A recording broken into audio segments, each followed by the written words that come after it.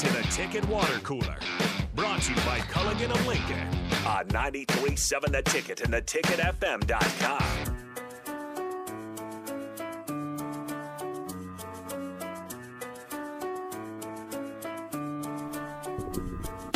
We're getting heated in here, even during the commercial break. It's a good conversation. Me and Strick are going to talk about this. Yeah, this is interesting because me and Strick are going to talk about this. We're airing this out. I'm interested to hear Strick's. I might stick around if you guys are okay with that. No, that's fine. Just for the first segment. Yeah, you can stick around with us. Strick's like, hell nah. Because I think Strick might be on my side with this. Maybe. It's just that was intense, Nate. That was This is the most we've ever yelled at each other. That was intense, and I like it too because when we look at the text line, we look at the fans' perspective, and I would consider us both fans as well. I think it's kind of gone both ways. I think there are some people that, like James, who called in, that's you lose close and then you build from there. But then there's some people as we don't care how it looks, we want 9 wins. Mm-hmm. Well, I also don't think that the ceiling has to be 9 wins. But I think that's what people are maybe not expecting, but I feel like that's the number that people look at to say, okay, you're almost there. But I don't necessarily agree with that. I think it depends on how those 9 wins look. But at some point, 9 wins you is that number stop. saying, okay, but maybe you're almost there. The eye test isn't something you can continue to point at. You can't continue to point at eye test because at the end of the day, eye test is all subjective. It's all subjective. What you can point at I wouldn't say it's an eye test. I would say it's the results on the field. Yes, okay, you so lost. Then wins and losses. But yes, you lost, but at least you're not losing 62-3. But at some point, Nate, okay, so let me ask you this. At what point do you draw the line that a loss is a loss no matter what kind of spread of points?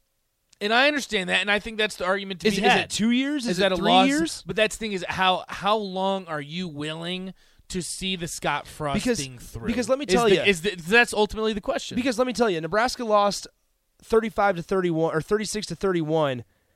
People are making fun of, or this one guy makes fun of us because we say at the end of the day a lot.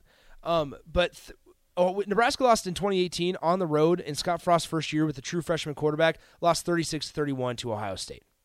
They lost by 1 score last year. They've lost by 1 score a lot. At what point do losses by 5 points mean the same as losses by 12 and by 17? Because through 4 years, we've told ourselves that 1 score losses are magically better than just losses in general.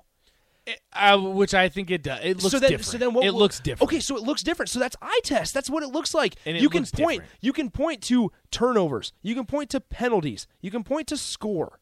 So for the long term direction of the program, we also got to close this out. Nick will stay around with us. Yeah, not too much longer for the next segment for On the Block. But for the direction of the program, long term, you're telling me you want 8-9 wins, but you want to have absolutely no chance in the Big Ten championship. Because that's basically Iowa. No, because Iowa doesn't have a chance. If you are a disciplined team, you give yourself a chance. Because that takes out the possibility of you beating yourself.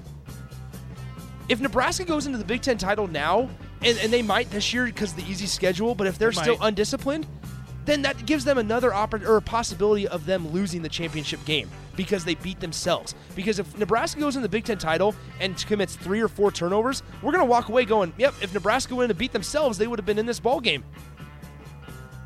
Disciplined teams find ways to compete. And I agree with that. Dusty wraps it up best. It's complicated.